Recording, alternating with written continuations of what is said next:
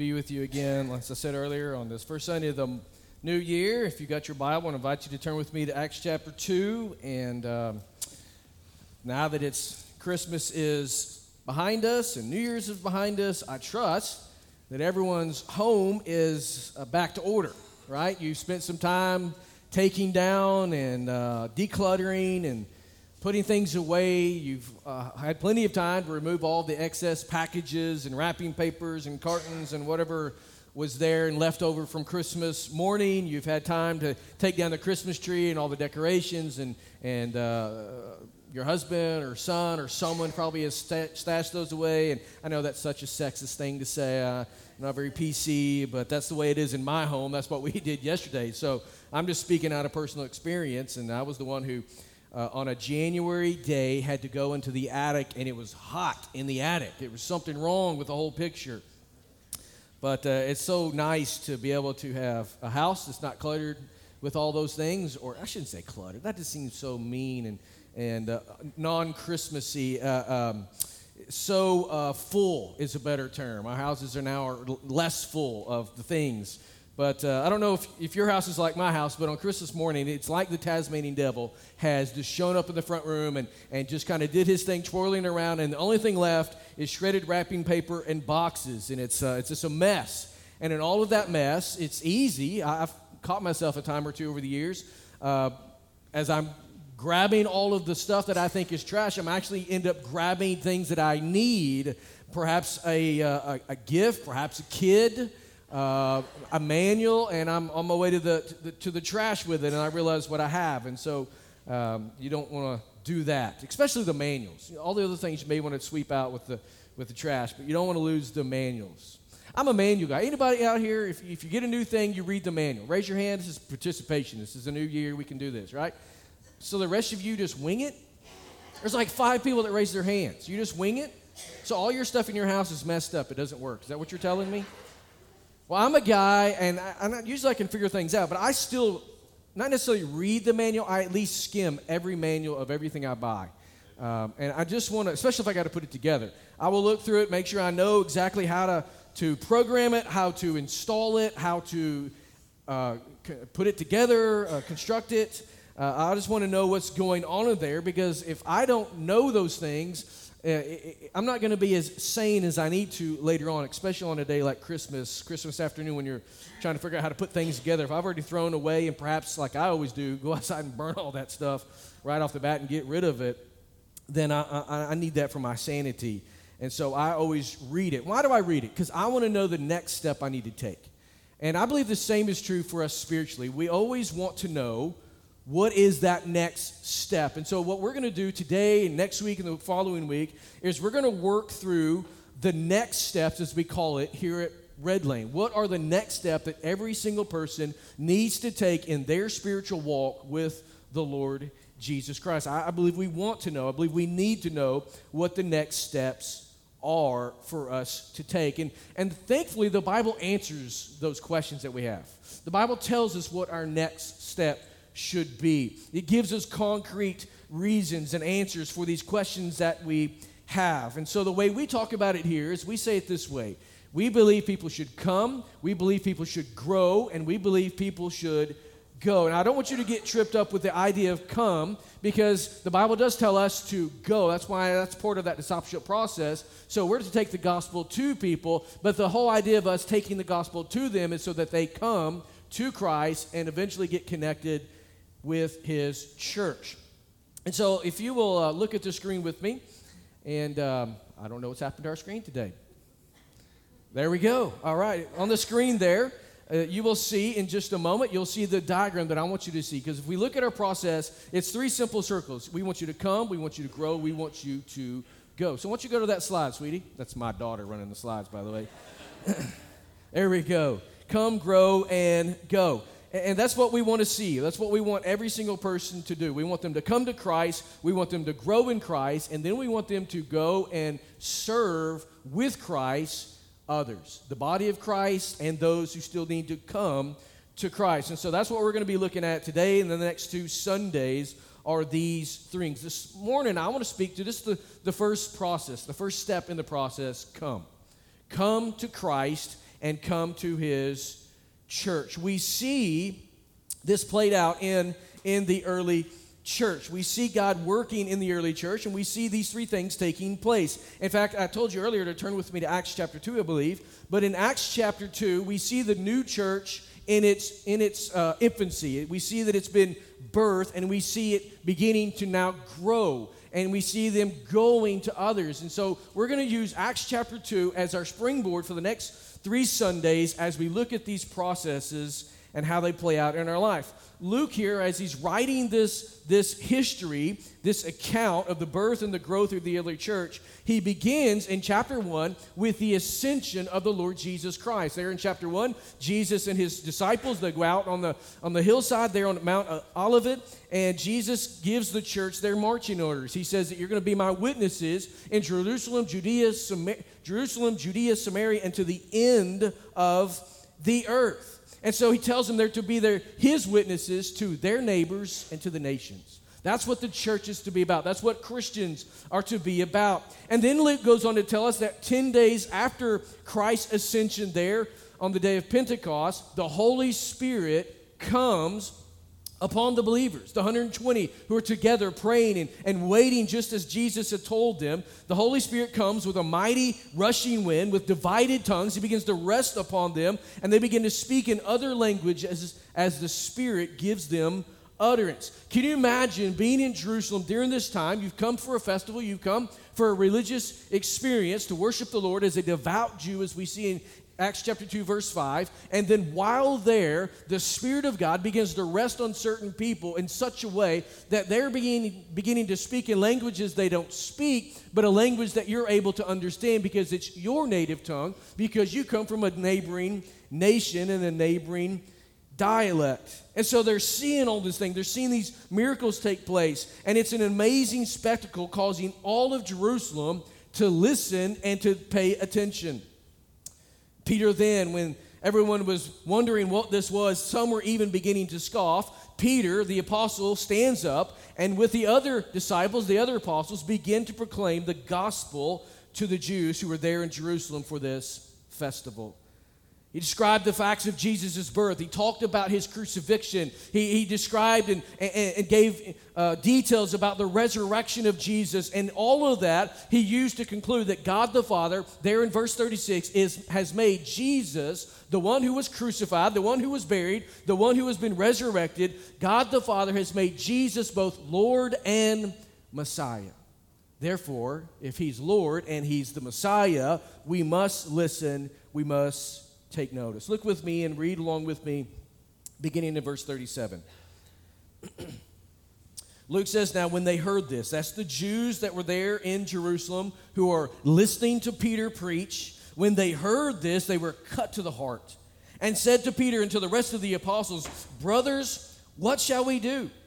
And Peter said to them, repent and be baptized, every one of you, in the name of Jesus Christ for the forgiveness of your sins. And you will receive the gift of the Holy Spirit. For the promise is for you and for your children and for all who are far off, everyone whom the Lord our God calls to himself.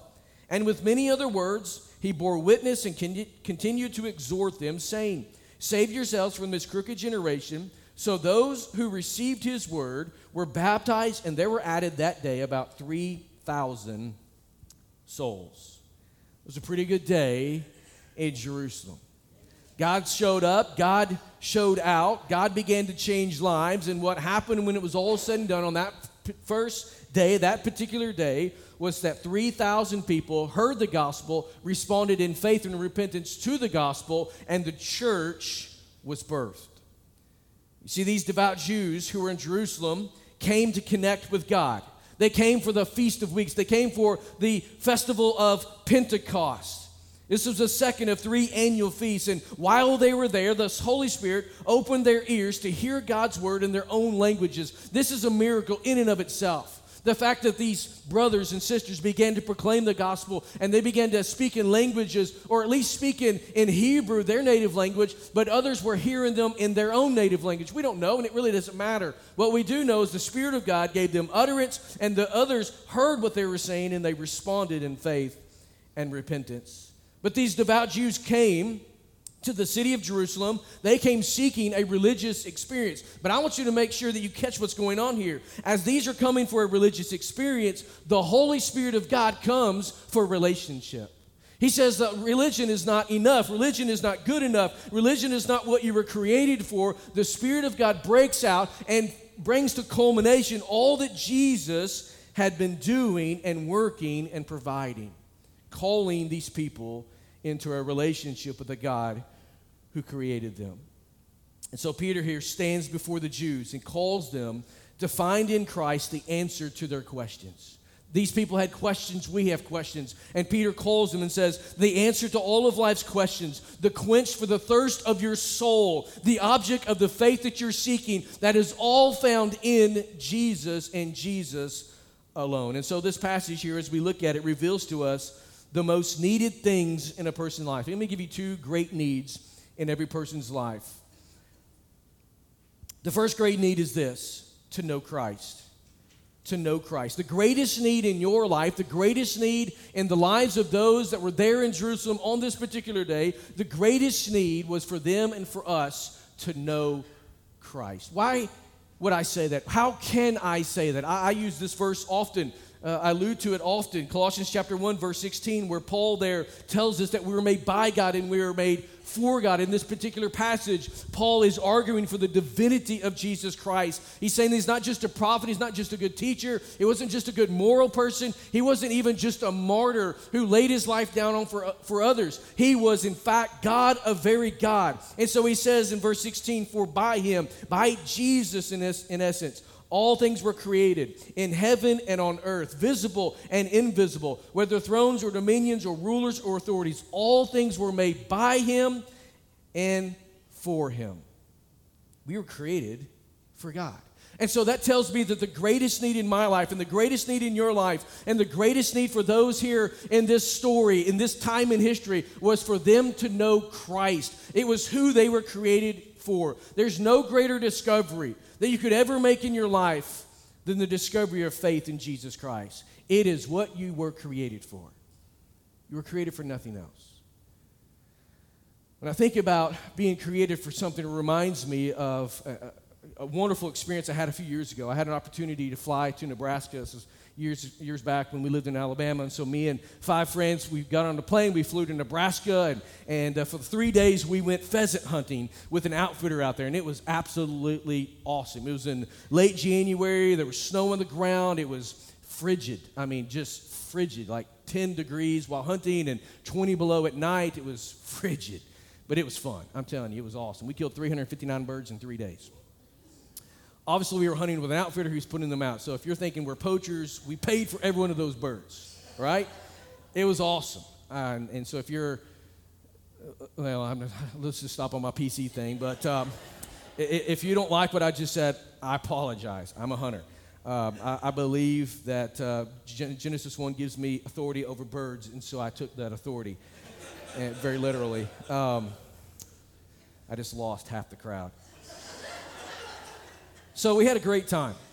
Here's what struck me most intriguing about the whole week. Not the fact that we had good food and we had good camaraderie and how we killed a lot of birds and we had a lot of fun. And one of the more intriguing and more exciting things about those 3 days hunting was the dogs we got to work with. If you've ever bird hunted, you know exactly what I'm talking about. We were hunting with German short-haired pointers, and they were created to hunt. They were created to hunt upland game birds. And so that's what they live for. If you've got a bird dog, you know that they're hyper, they are high-strung, and if you just try to keep them in a crate or in a small room and they're not able to get out and do things, they will destroy everything you have and they will drive you nuts. But if they're out there in their element, that for which they were created for, they are absolutely phenomenal to watch. Back and forth, running, never get tired. I mean, we're walking up and down all these hills and valleys in this prairie land, and sometimes treading through 12, 15 inches of snow where it's kind of drifted. I mean, it was tiresome at times, but they never got tired. Why? Because that's what they were created to do. They lived to smell that bird and to get on point, and it was awesome when they did. That bird would flush, and then it would come crashing down. If I was shooting, some of the other guys missed a lot. They're created for that. I would never live in the pole. See, these dogs were created to do that. And I'm telling you this morning, you and I were created for one thing, to know Christ. There's a second great need in every person's life, and that is to know Christ's body. We see the church here being birthed. We see people of God coming together around the gospel. And so when we think about this concept, we can call it community. And community is a very intriguing concept in the Bible. And what we see as we look through the story of Scripture from Genesis to Revelation, we see this concept of community being progressively revealed as the storyline of Scripture goes on. Well, glimmers of it are given early on in the Old Testament as God creates humanity, as God creates the family unit, as He calls out a people to Himself in the nation of Israel. And then we find its full expression as we move to the New Testament and we see the early church being birthed and growing and walking in biblical community. All of it that salvation in history has been pointing to finds its culmination in the church. In fact, it's often likened to the composition of a body or a house in the New Testament, Paul's letters especially. In fact, Paul expounds this community and the purpose of this community in Ephesians chapter 2, verses 19 through 22. And I just want you to listen to this. Here he's going to allude to the body or the church being the house of God. He says here in verse 19, "So then, you're no longer strangers and aliens, but you are fellow citizens with the saints and members of the household of God, built on the foundation of the apostles and the prophets, Christ Jesus Himself being the cornerstone, in whom the whole structure being joined together grows into a holy temple in the Lord. In Him you also are being built together into a dwelling place for God by the Spirit." You see, in creation, Adam was not created to be in isolation with himself. If you're reading with us in the Bible this year, reading through it, you were in Genesis chapter 2 just a couple days ago, and you remember the story there, Genesis 1 and Genesis 2, and Genesis 2 especially, where God creates Adam, He puts him in the garden, and He gives him a task to do. What does He do? God says, "Adam, I want you to go, and I want you to name all that there is. Name the animals," and the Bible tells us that 2 by 2 they came before Adam, and He named them. I believe in that process, God was using that process to stir within Adam the understanding and the knowledge that there was something missing in his creation, even when God had already pronounced that this is good. What's missing? There was no one like Himself. He had no helper suitable for him. And so he realizes this. God puts him to sleep. He does the first surgery, takes his rib, and from that rib he creates Eve for Adam. And so here we see God showing Adam that in this perfect, wonderful creation, he was not complete because he didn't have community with someone like himself. This initial community finds its full expression in the New Testament church as the Bible story goes on, just as Sinclair Ferguson points out. Listen to what Sinclair Ferguson says in his book on this subject. He says, "The church lies at the very center of the eternal purpose of God. It is not a divine afterthought." In other words, Jesus didn't come up with a church after the fall saying, "We've got to fix this problem." No, everything was pointing to where we are today. It's not an accident of history, Ferguson says. On the contrary, the church is God's new community for His purpose, conceived in a past eternity, being worked out in history, and to be perfected in a future eternity. It is not just to save isolated individuals and so perpetuate our loneliness, but rather to build His church, that is, to call out of the world a people for His own glory. You are created for God, and you are created to be in community with other human beings who at the same time have a relationship with God. Look at it as like a triangle. I'm here, I'm in a relationship with other believers, and we're both in relationship with God. It's the same as your marriage is supposed to be. And so we see in creation that humanity was created to be in a relationship, as I said, with both God and other people. But what's happened? Sin's happened. Sin is broken. Sin has marred that relationship and relationships. But thankfully in Christ, both can be restored. That's why what we see in the New Testament through the gospel is that because of the brokenness that sin has created, everything is made new in Christ. And so we find our fullest and we find our most complete sense of community within the body of Christ, which is a unified body of believers made one together in Christ. You see, we can have community in other types of relationships, right? Sports teams have camaraderie. Social clubs have community. All of those things, there's an element of community there, yes. But there's one thing that's missing, and that is a relationship with God. That is the gospel of Jesus Christ. And so the church is the full expression of that. And so the first step in what we call our discipleship process is for people to come to Christ and to come to his church. This idea is all about connection. That's what it's about. We believe every person needs to connect with Christ. And as we look back here at Acts chapter 2, this call for connection to Christ is exactly what we see Peter preaching. In verse 36, he says that God has made him both Lord and Christ, this Jesus whom you crucified. See, Jesus is both Lord and Savior. Therefore, it's imperative that every single person come into relationship with him. I want you to notice a few things here in this passage this morning. First of all, I want you to notice how they came to Christ. Notice that they came through the conviction of the Spirit. Verse 37, when they heard this, they were cut to the heart and said to the Peter and the rest of the brothers, brothers, what shall we do? Luke tells us they were cut to the heart. That's an interesting expression. If you know your Bible, it helps us, or it quickly will take our mind to Hebrews chapter 4, verse 12, where the Bible tells us that the Word of God is like a sharp two-edged sword that divides to the joint and marrow. It cuts straight to the heart in our lives. And that's what's going on here. You see, the Word of God always cuts. It always slices deep to our hearts. And this cutting infers pain and deep anguish, obviously. Anytime you cut something or get a cut, there is a concept or this understanding that it's going to be painful. It's going to be full of anguish. And so what is it that's cutting them to the heart? Well, it's the enormity of their guilt that came home to their hearts, that became apparent before their eyes. They were under conviction of the Spirit. So what is this conviction of? Well, it's of their guilt. They understand that they are sinful. They understand that there is sin. They are cut to the heart over the concept and the reality that we are sinners. It's kind of like Isaiah in Isaiah chapter 6, where he saw all of this and he saw the wickedness in his own life, and he says, I am undone. That's what's going on here. There was also conviction of their responsibility. This was a personal sin for them. They say, brothers, what shall we do? Brothers, in response to the messages you're sharing, in response to the reality of who Jesus is and what he's done there on the cross, and the reality of why he was on the cross, in response to that, brothers, what shall we do? It's a personal responsibility that we all must feel. And then there's the conviction of powerlessness that comes.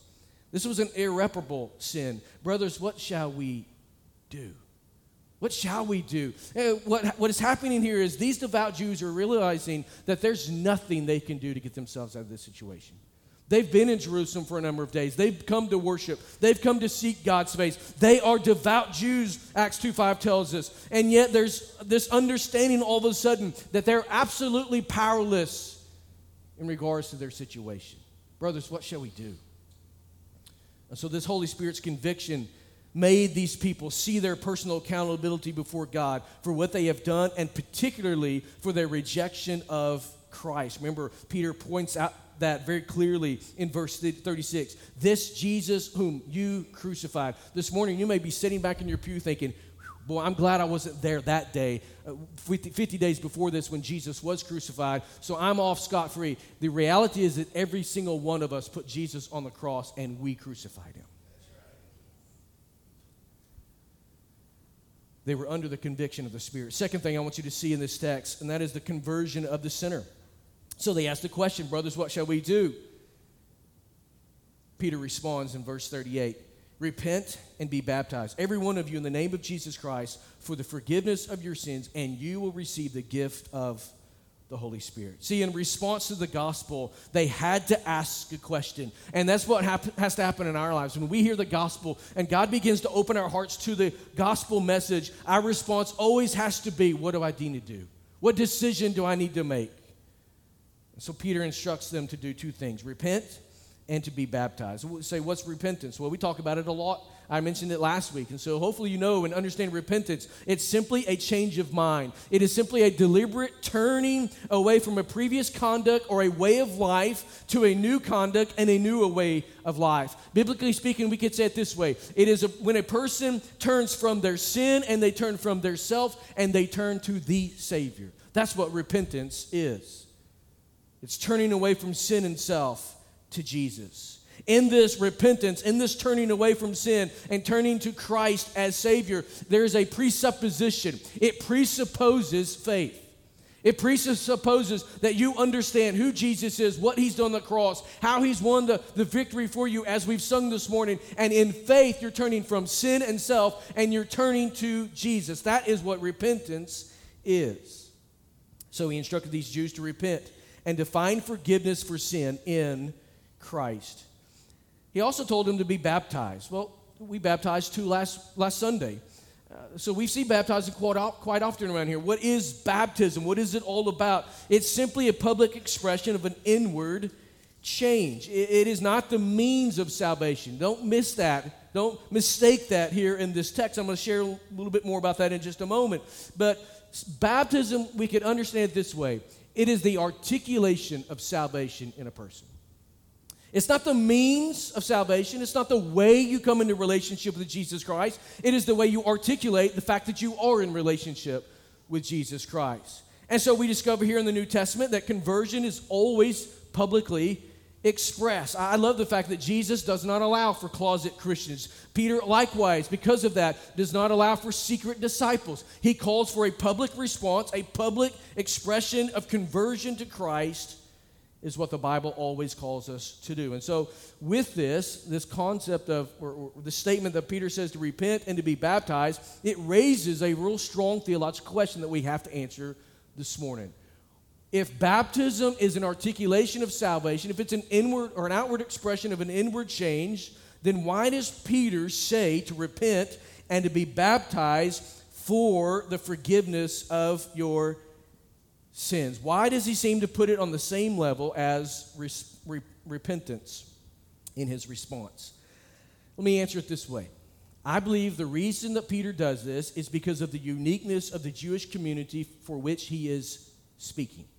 See, Jews enjoyed a rich culture. They had a rich religious history. Even though they had been under the thumb of Rome for years, if not centuries at this point, and they subjugated to all of the things that Rome brought to them, they were still fiercely nationalistic. There was a large contingency that wanted for Rome to be overthrown and so that they could be free and not under the control of Rome any longer. And so there was a strong nationalistic mindset here.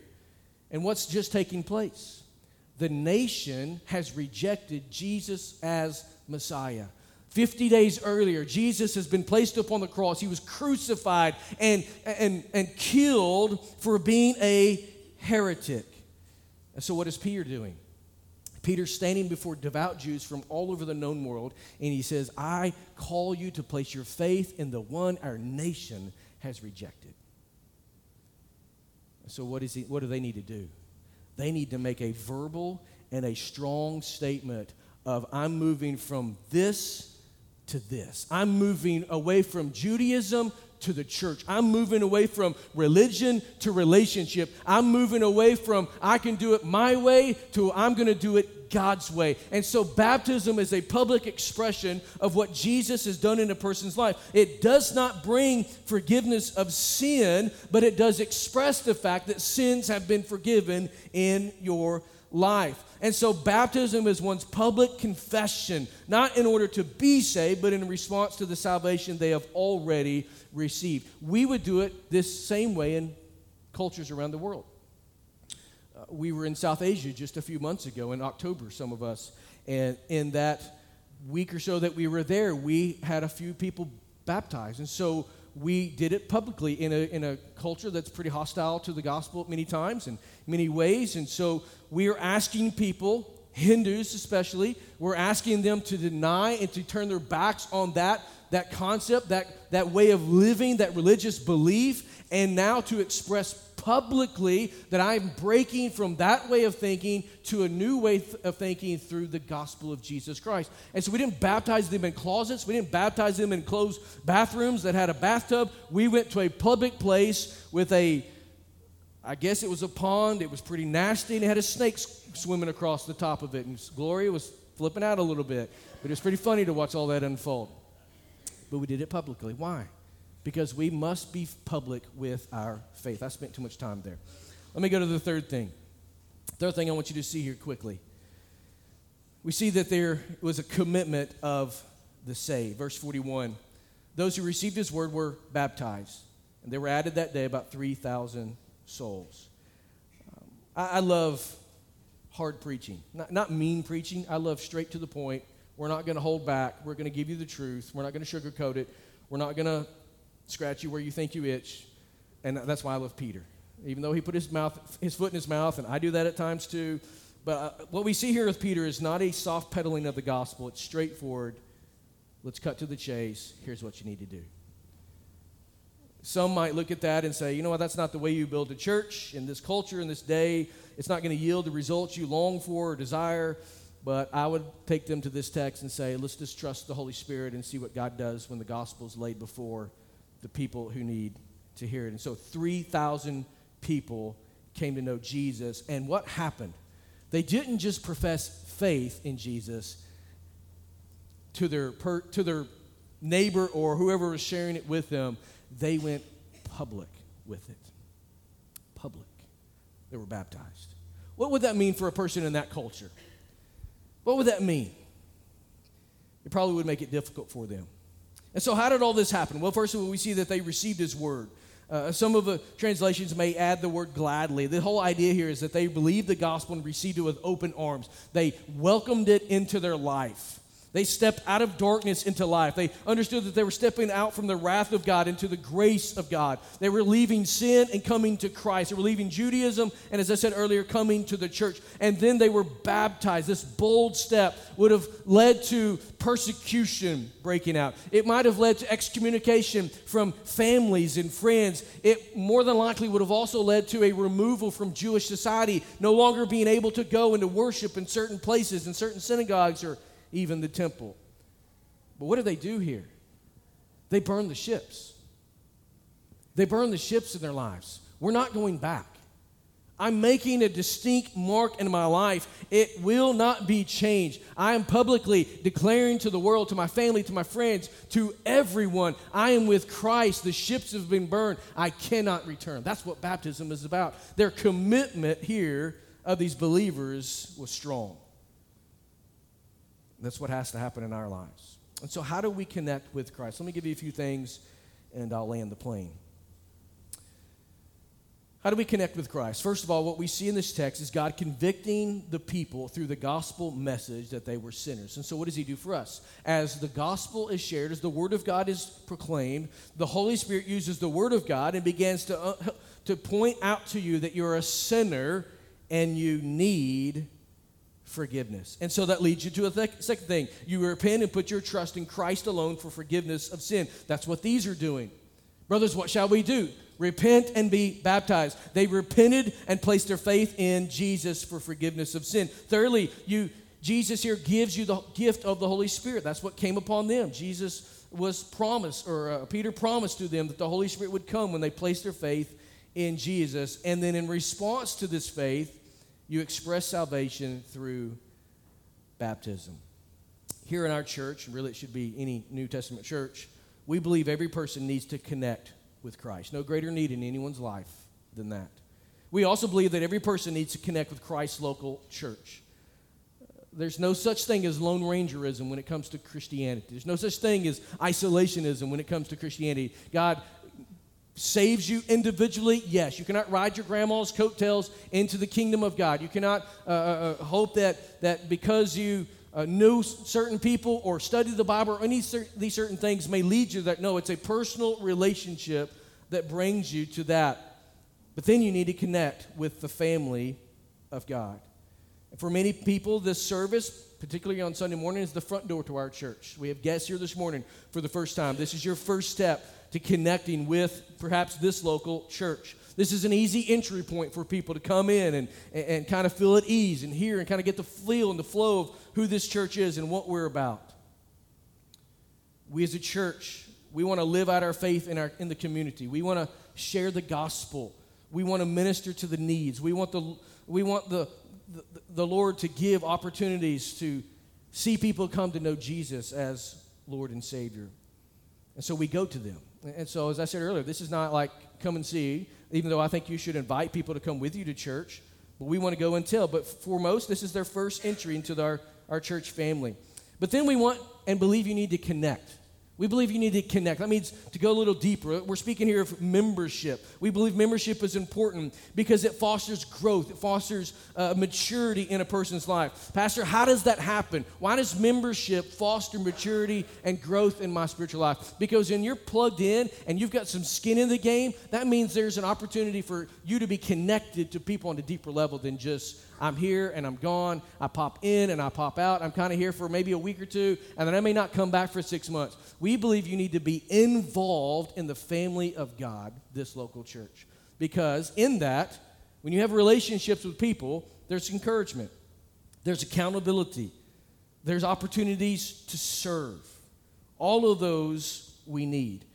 And so we come to Christ and we come to the church in order to grow and to go. We're going to talk next week about growing. And we always talk about the necessity and the imperativeness of small groups. We don't want you to just stay in this room. We want you to go and connect with other people. I was talking with some guys yesterday, and I just made this statement, and I've made it before, that you really only can know 60 people in a church setting. So it doesn't matter if we have a church of 60 or a church of 600 or a church of 6,000, you're only going to know at most 60 people. And so every church has to have small groups so that you take the big crowd and you bring it down to smaller groups so that you have relationships rather than just, I know his face, I may know her name, and it's kind of awkward in the community when you pass each other because neither one of you really know much about the others. We want you to have relationships so that you can grow, and then, as we're going to talk about in 2 Sundays, to go. So, I said earlier that I'm a manual guy. I believe it's important to know and to understand what the next steps are. Today, what's your next step? What is the next step you need to take in your spiritual journey? Perhaps for some in this room today, perhaps for some listening later this week or in a future time on our podcast, the next step for you is to come.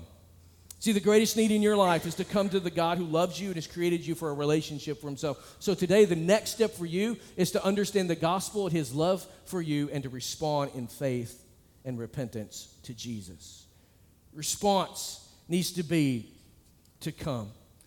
For others, you've placed your faith in Jesus for forgiveness of sin, but for whatever reason, you've never taken that next step to publicly be baptized. And so Peter said, repent and be baptized. And so you need to be baptized, not for the forgiveness of your sin, but to articulate the salvation that you have experienced in your life. And so you need to come and begin to get that process moving forward. Let's set a date and let's follow through in believers' baptism. And then maybe for others, your next step is to come to Christ Church.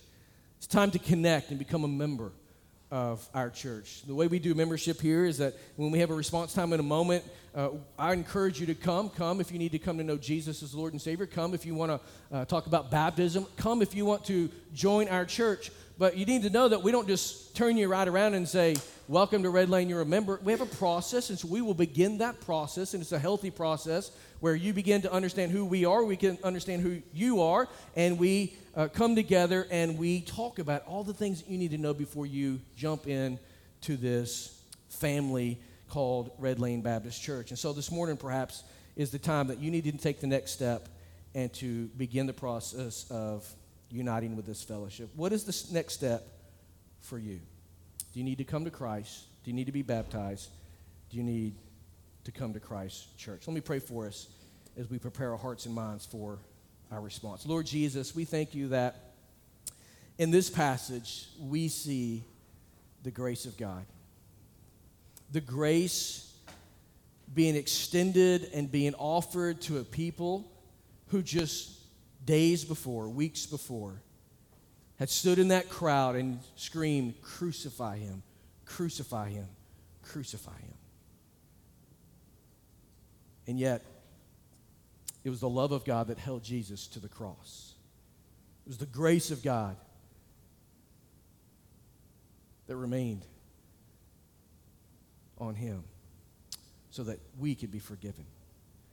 Father, this morning as we think about this idea of coming to Christ and coming to Christ's church, it's the grace of God that allows us this opportunity. This morning in this room, perhaps there's a man, a woman, a teenager, perhaps even a child that are beginning to understand that the greatest need in their life is to know Christ and to be known by Christ. So, Lord, I pray this morning faith over that person, over that individuals. God, that you give them boldness and courage, that they'd be willing to step out of their seat and come forward and talk with one of our encouragers this morning. Lord, I pray for those who need to be baptized. They've never followed through in believers' baptisms, or perhaps they were baptized earlier in their lives, but they never really came to know Christ, and then since then they have put their faith and trust in Jesus, and their baptism is not in the right order. God, I pray this morning that would be something that you press upon their hearts, and they'd be willing to take that next step. God, I pray for those who need to join and unite with our fellowship. God, I'm so grateful for all the people you bring to us week in and week out. We just give you praise and glory for that. But Lord, we know they're not just walking in here by chance. We believe the Holy Spirit that you're moving and leading people. And so, God, I pray that you would just press upon their hearts the right time to unite to this local body of Christ. Lord, as we move into this time of response, open our hearts, open our minds, give us ears to hear.